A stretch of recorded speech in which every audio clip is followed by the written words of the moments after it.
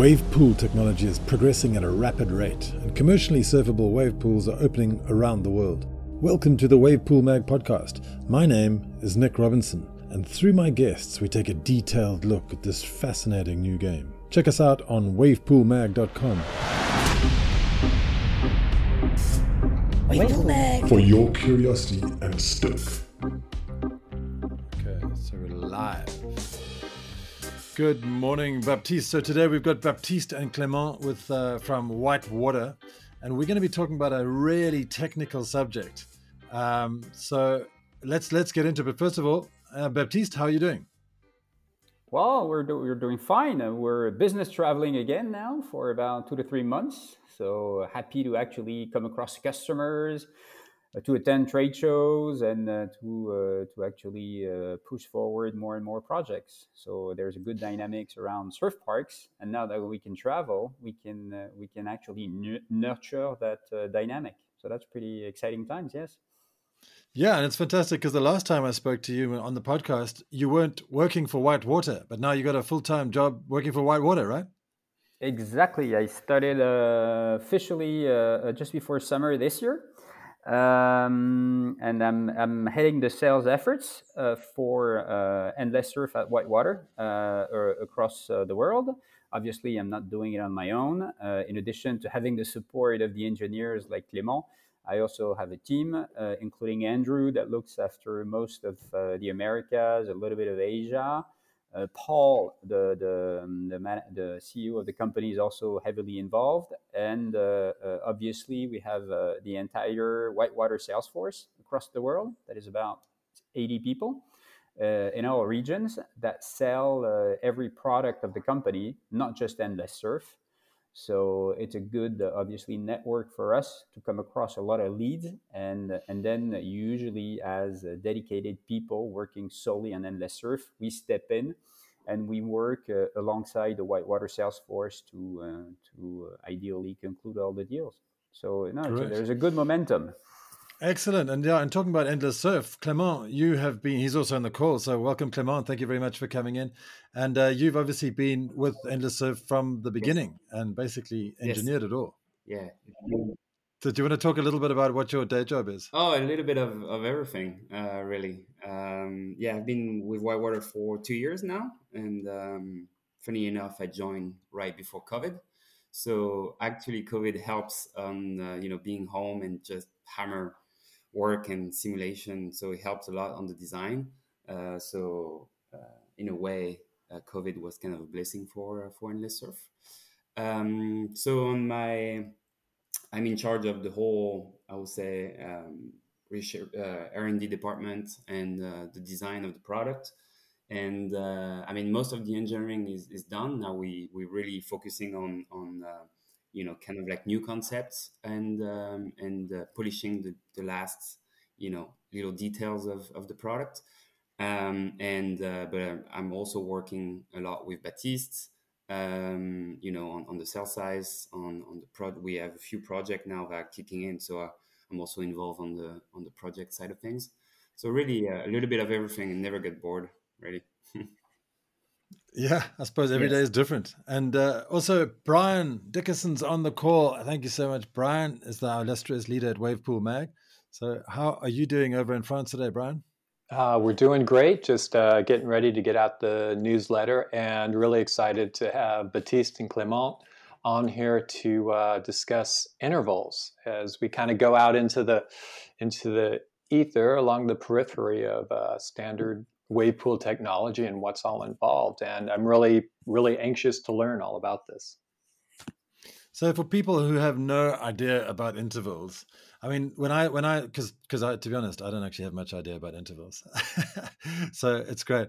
I mean, obviously I know about a period, and we talk about periods in wave pools. So how does that equate to periods, intervals in wave pools? Does that equate to periods in surf in the ocean? Oh, so that's why we call it intervals and not periods, because there's common mistakes in the industry. People, when they say, "Oh, it's a 6 second, 8 second period in this pool," people think it's actually the wave is actually the period of the wave. The physical period is actually 8 seconds, but really it's actually it's completely different. And the 8 second or the 6 second, it's actually the intervals in between two waves.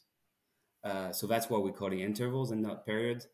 And we try also to not call it wave frequency, because frequency it will be, a number of waves for a certain amount of time. So intervals is the easiest one, is the time in between two waves. So that's what we call wave intervals. So a lot of us with surfing background and weather background associate intervals with power. A 3-foot swell with a 20-second interval will be much larger than a 3-foot swell at a 12-second interval. Did you have to unlearn some of that? Yeah, I mean, it's even like in the pool, you don't see it, but the period of the wave is actually really small. I mean, it's less than it's around, I would say, 4-second period, even if it doesn't look like it. But I mean, if you make a real 12-second period or a real 8-second period in the pool, it would be a total mess, because with more period, as you know, there's more power into the wave. So again, that's really what's happening in the pool. The period, no matter what the wave you're making, the period of the wave never change. And what is different between technology is the intervals in between the waves.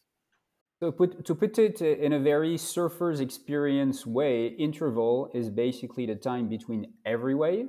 And so it's the time you have to actually paddle to the right position and then paddle into the wave.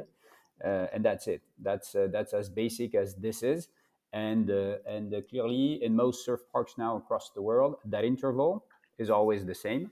So it's something that is pushed on the surfers. If you go to places like Texas, it would be in the 6+ range seconds in between every wave.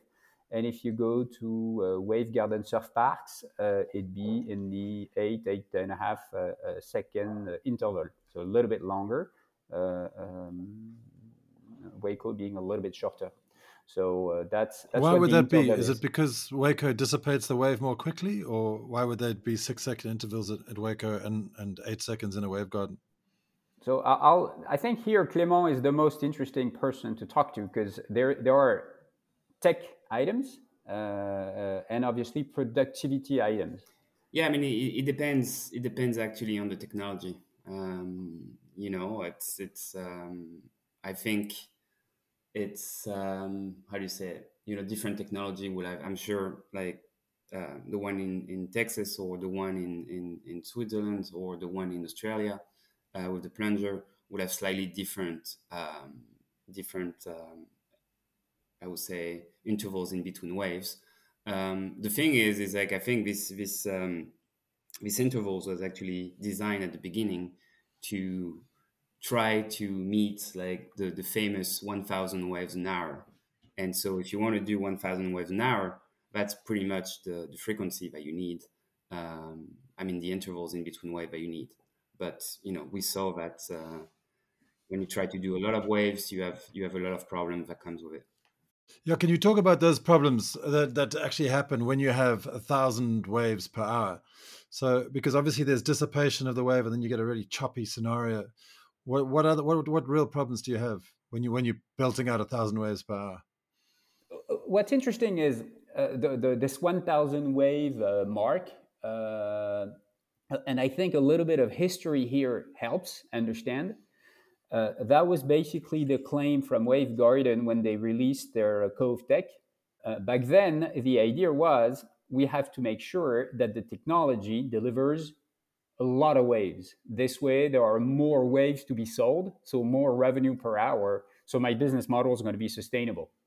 So I think Cove introduced a whole new paradigm where sustainable man-made wave technologies had to deliver a lot of waves. And that's when that 1,000 wave thing came into the picture.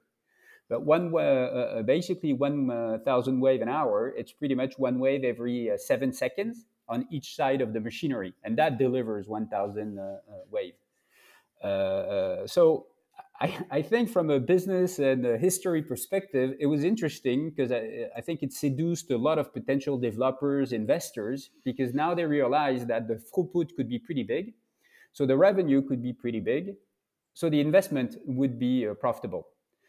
Now, what history has told us, even through the course of the last 2 to 3 years, is that no surf parks operate at 1,000 wave an hour.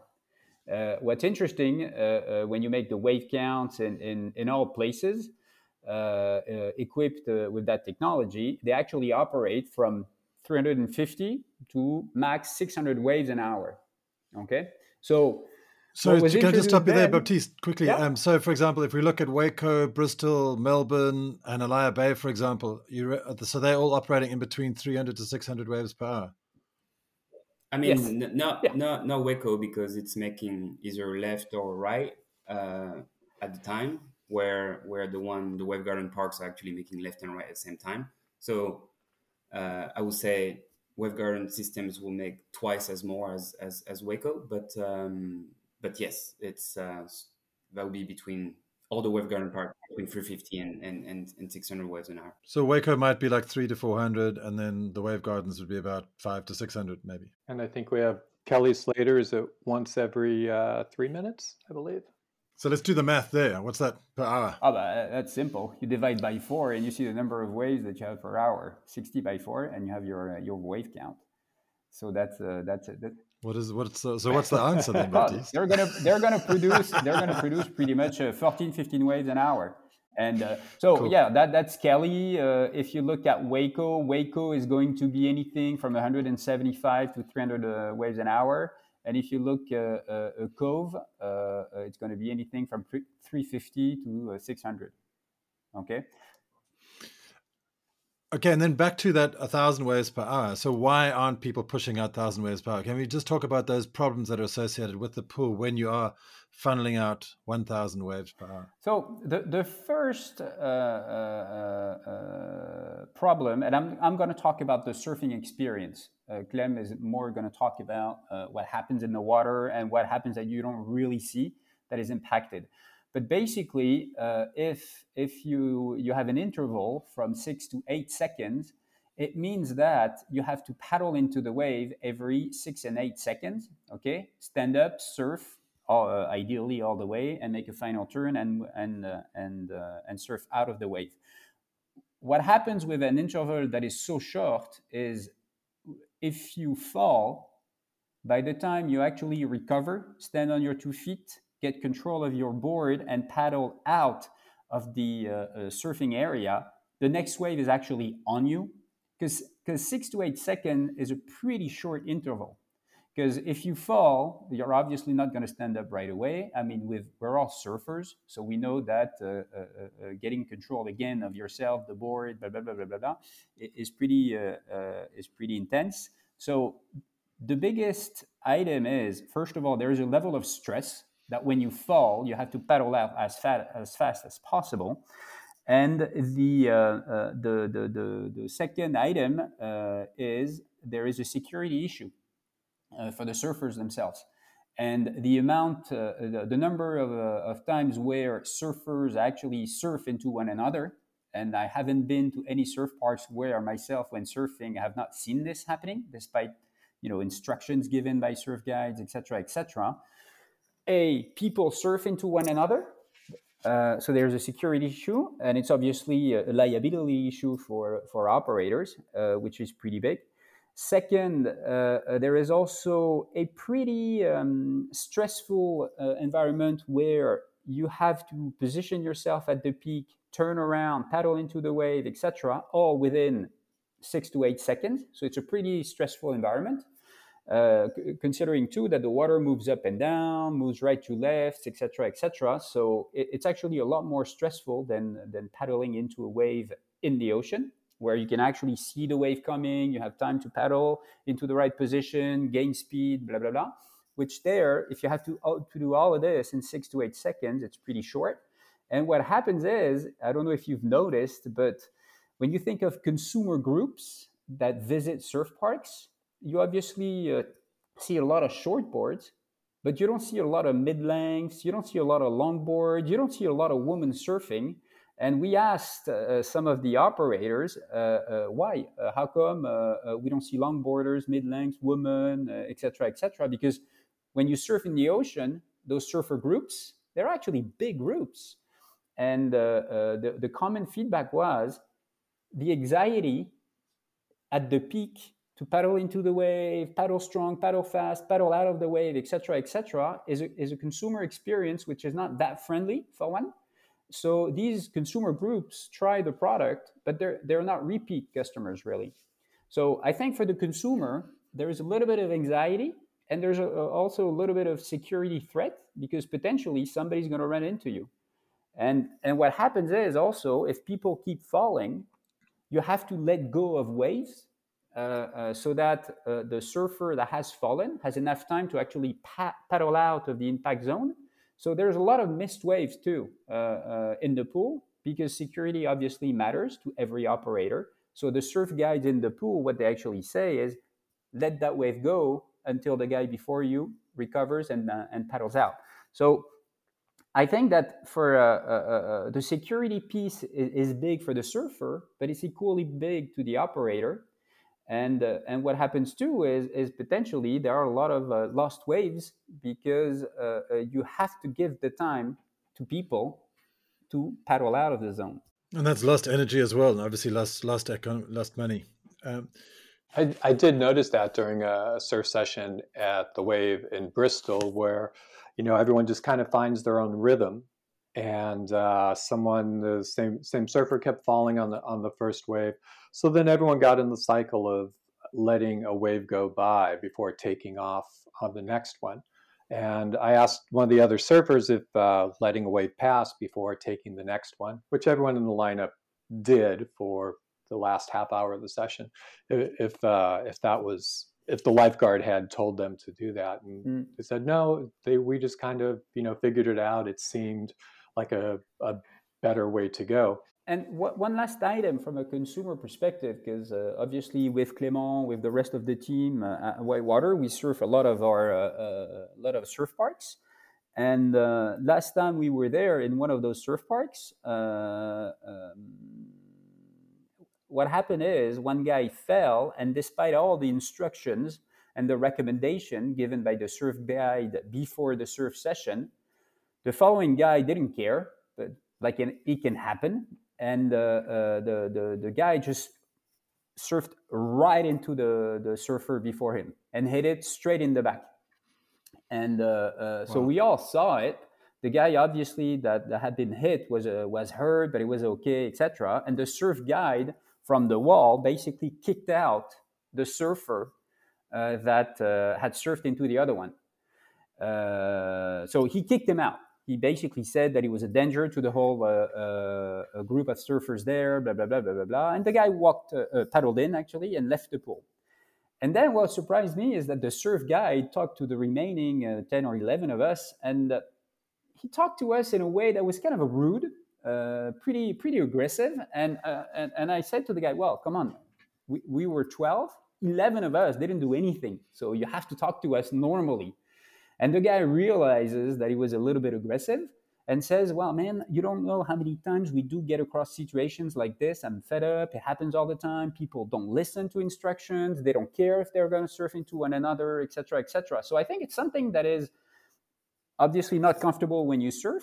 And obviously when somebody surfs into you, it's more than uncomfortable. And I think it's a big issue in terms of liability for surf park operators. And I'm pretty sure that if this thing goes, especially with these techs, people are just like when skiing, are going to start wearing helmets and protection for their body, because it seems to be a recurring threat. So armor and helmets and maybe even like sort of gridiron football kind of armor might be a thing, but are there any other solutions that you can think of, Baptiste? Well, first of all, just change the interval. Because remember, this whole thing came because Wave Garden wanted to deliver 1,000 waves. But when you think of the consumer, surfing a wave every 8 seconds is just not comfortable. from actually paddling into the wave to potentially getting hurt. So just extend the interval. Why keep it at 6 or 8? Because even that, when you look at the operations, this 1,000 thing wave per hour is a myth. Nobody operates. So what you know is that basically every surf park per hour, depending the wave profile, from a beginner's wave to the most expert waves, they will operate from 600 to 350 waves. So instead of having a lot of waves, because a lot of waves every second and a lot of time in between sets, well, just extend the interval and reduce the sets. But if you extend the interval, surely you are going to reduce the amount of surfers in the water per hour, because they're all going to be trying to get their 10, 15 waves an hour. And if you reduce that, they're going to get 5 waves an hour with the same amount of people. Because obviously the wave pool itself wants to sell, Sure, 40 people sure. an hour. So yes, we all want to make sure.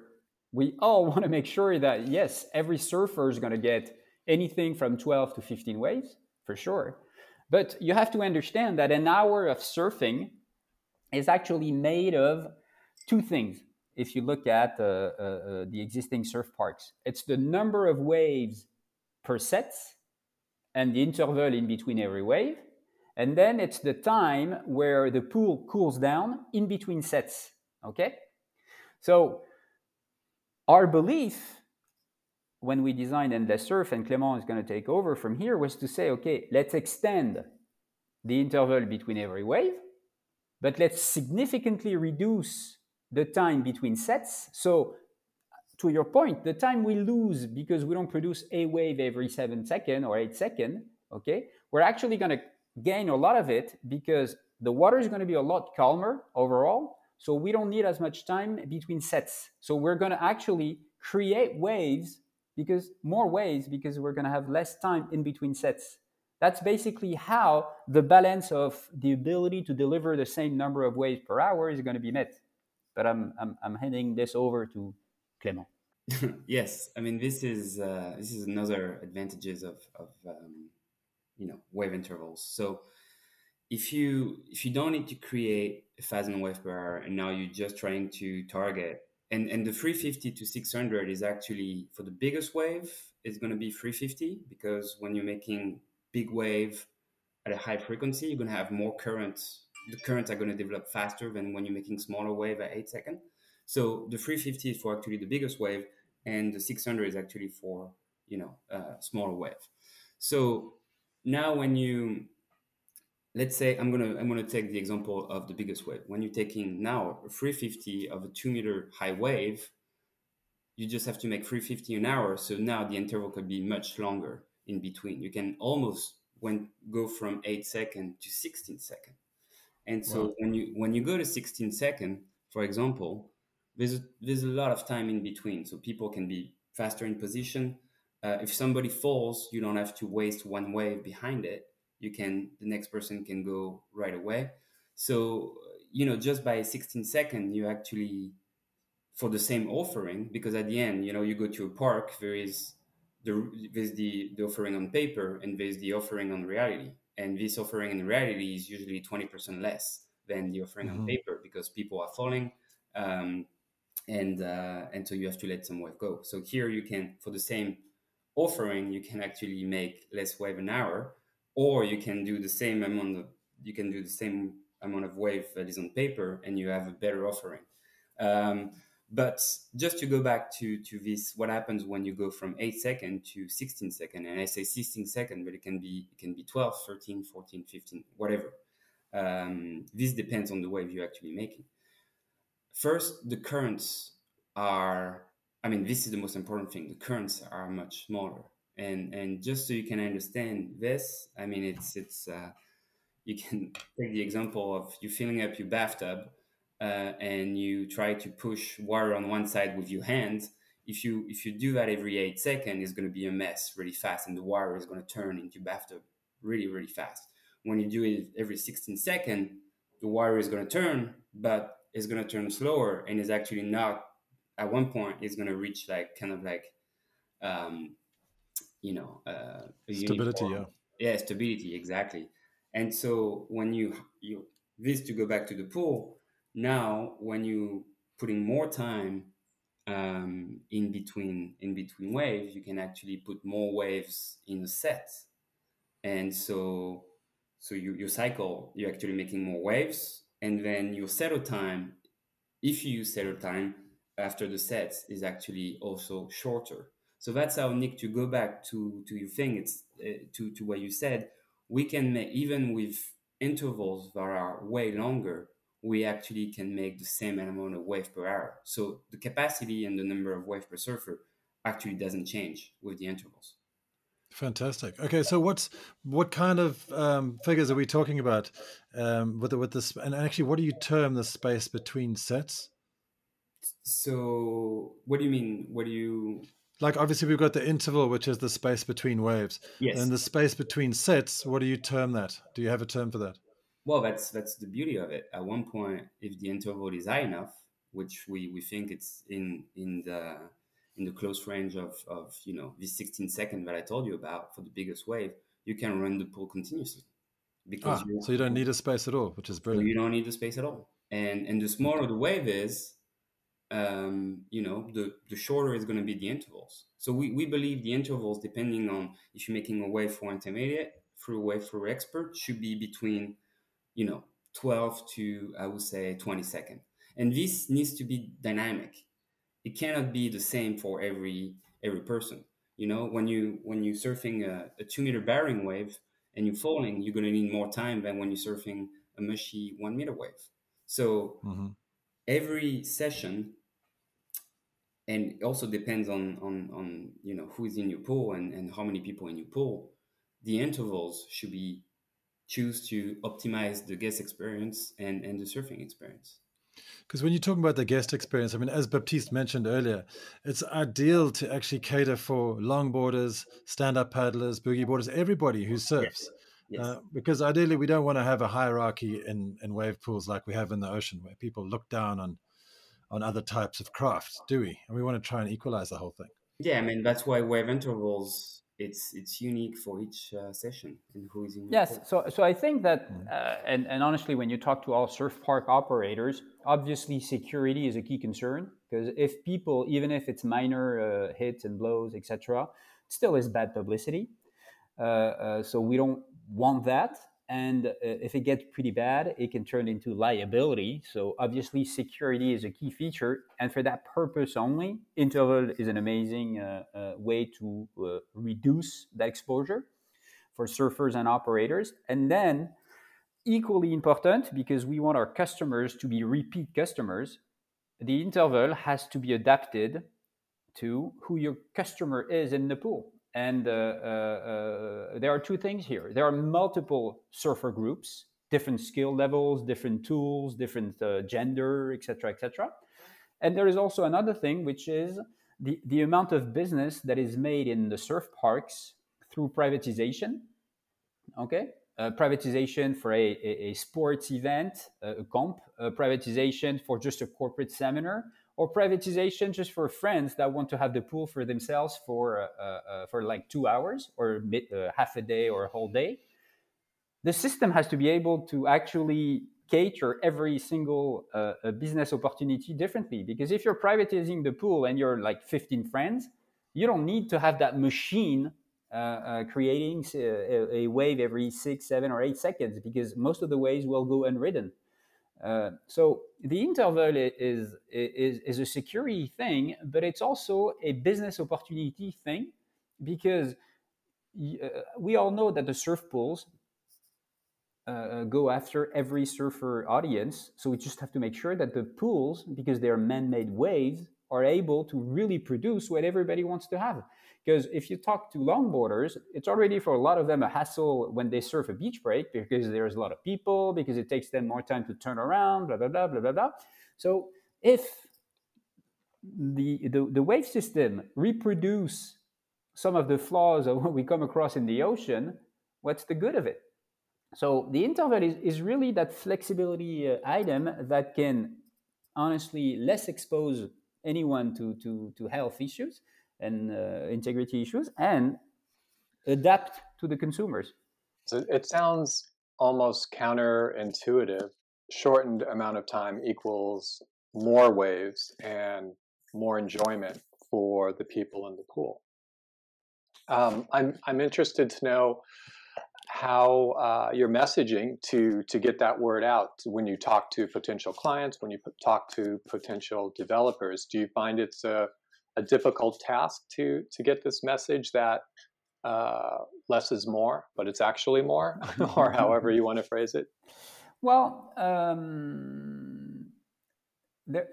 we're actually, thank God today, first of all, a lot of those projects either use the services of surf park consultants to help them design the business model, the standard operations, etc., etc. So a lot of these developers using those consulting services introduce in the discussion somebody that has a great exposure to surfing. And most of these consultants too, they have visited and surfed most of the surf parks. So there is an awareness of that issue, of the 6 to 8 second issue. And second, even if when those developers are not working with consultants, all of them have always visited existing surf parks because pretty much now you have a surf park on every continent. So if you're serious about a development and investment, you will have visited at least one of them. So there is an awareness. So the discussion comes naturally. Honestly, the real thing that we have to deal with is more this myth of the 1,000 wave an hour. Because if you start building your business model on selling up to 1,000 wave an hour, and that in reality people do not ever produce 1,000 wave an hour. They produce, as we said, 350 to basically 600.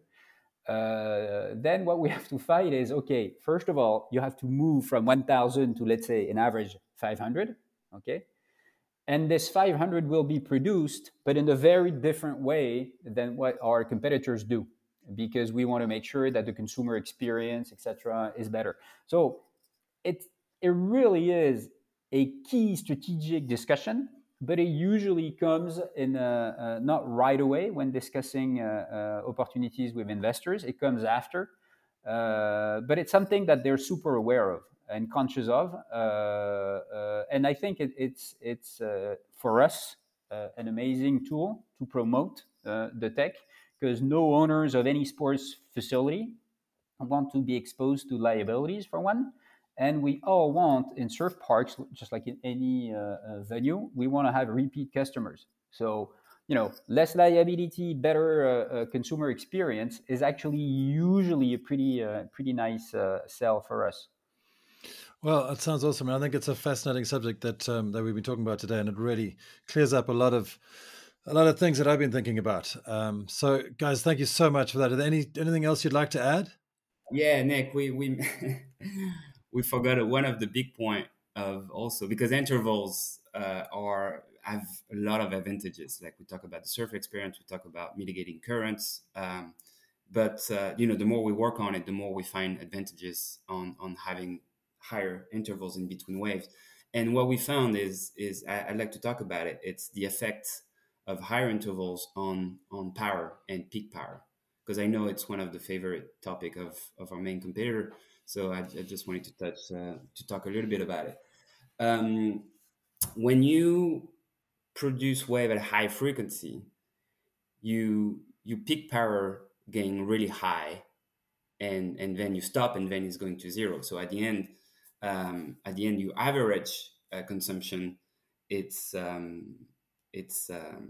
will be lower. But when you're creating this wave at a high frequency, the power is going to spike.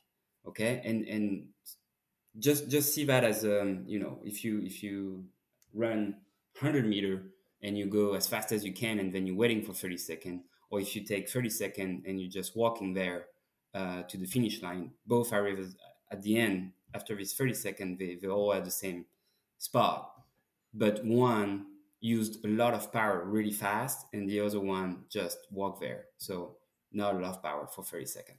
Interval is exactly the same thing.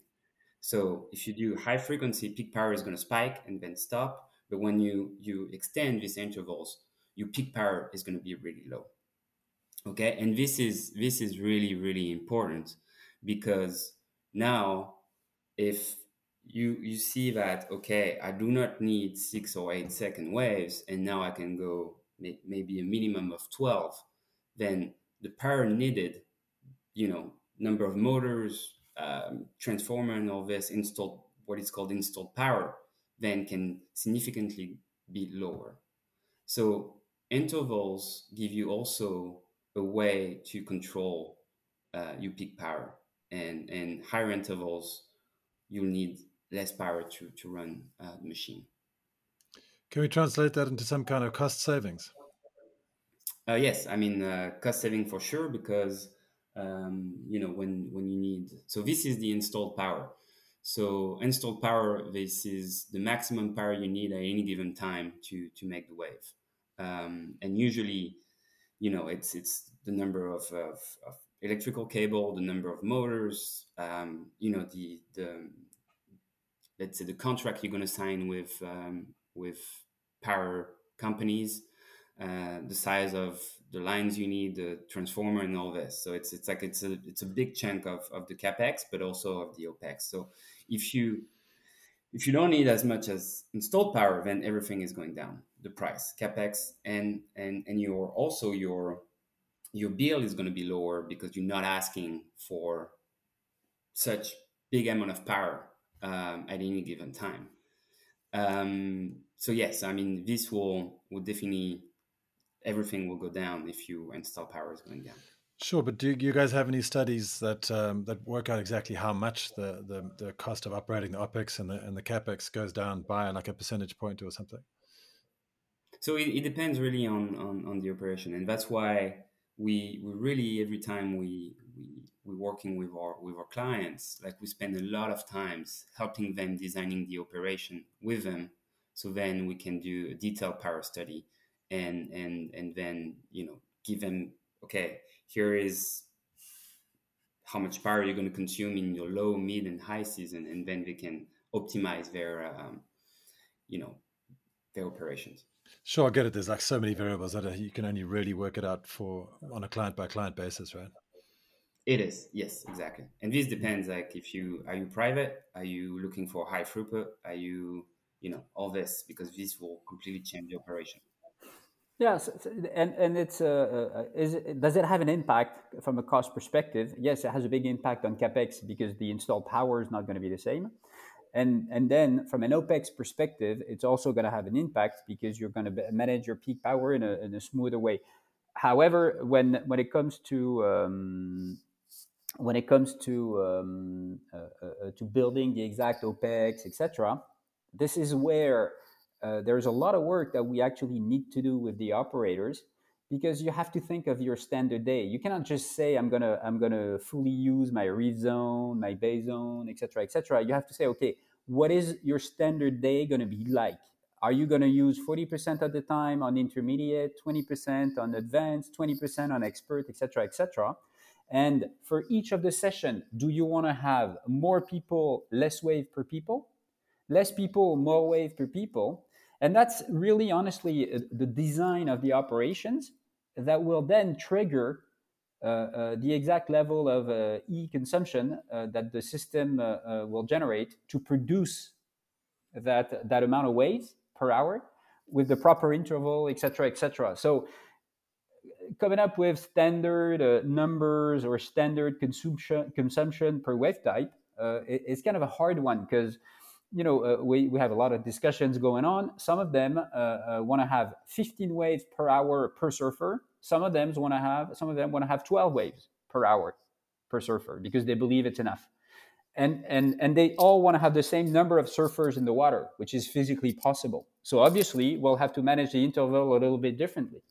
So this is why, coming up with simplistic values, just like the 1,000 wave an hour, is something that may do a little bit of good from a marketing standpoint, but is irrelevant to some extent, because you can't address the capacity, the interval, the number of people, the number of waves per people, etc., the same way when you're going to launch an expert wave and an intermediate wave.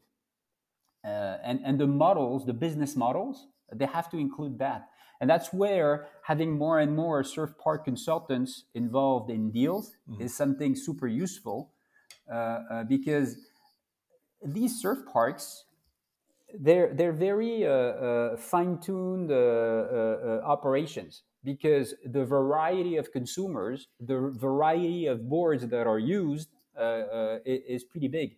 So coming up and plugging just one or two values here and there to come up with a pro forma and a return on investment is easy, is a shortcut, but it's not really worthwhile. Yeah, it's a dangerous thing to do, isn't it? So, guys, I really think that we've dug into some really interesting topics today, and I've learned a lot. And I think it's vital for a lot of people out there when they are considering wave park operations. So thank you so much for coming on. I really do appreciate it. And hopefully we'll get back and chat with you soon. Thank you very much. Take care. And thanks a lot for the podcasts and the articles, guys. Oh, the articles. Does somebody write articles? Yeah, from time to time. From time to time. Wave Mag. For your curiosity and stoke.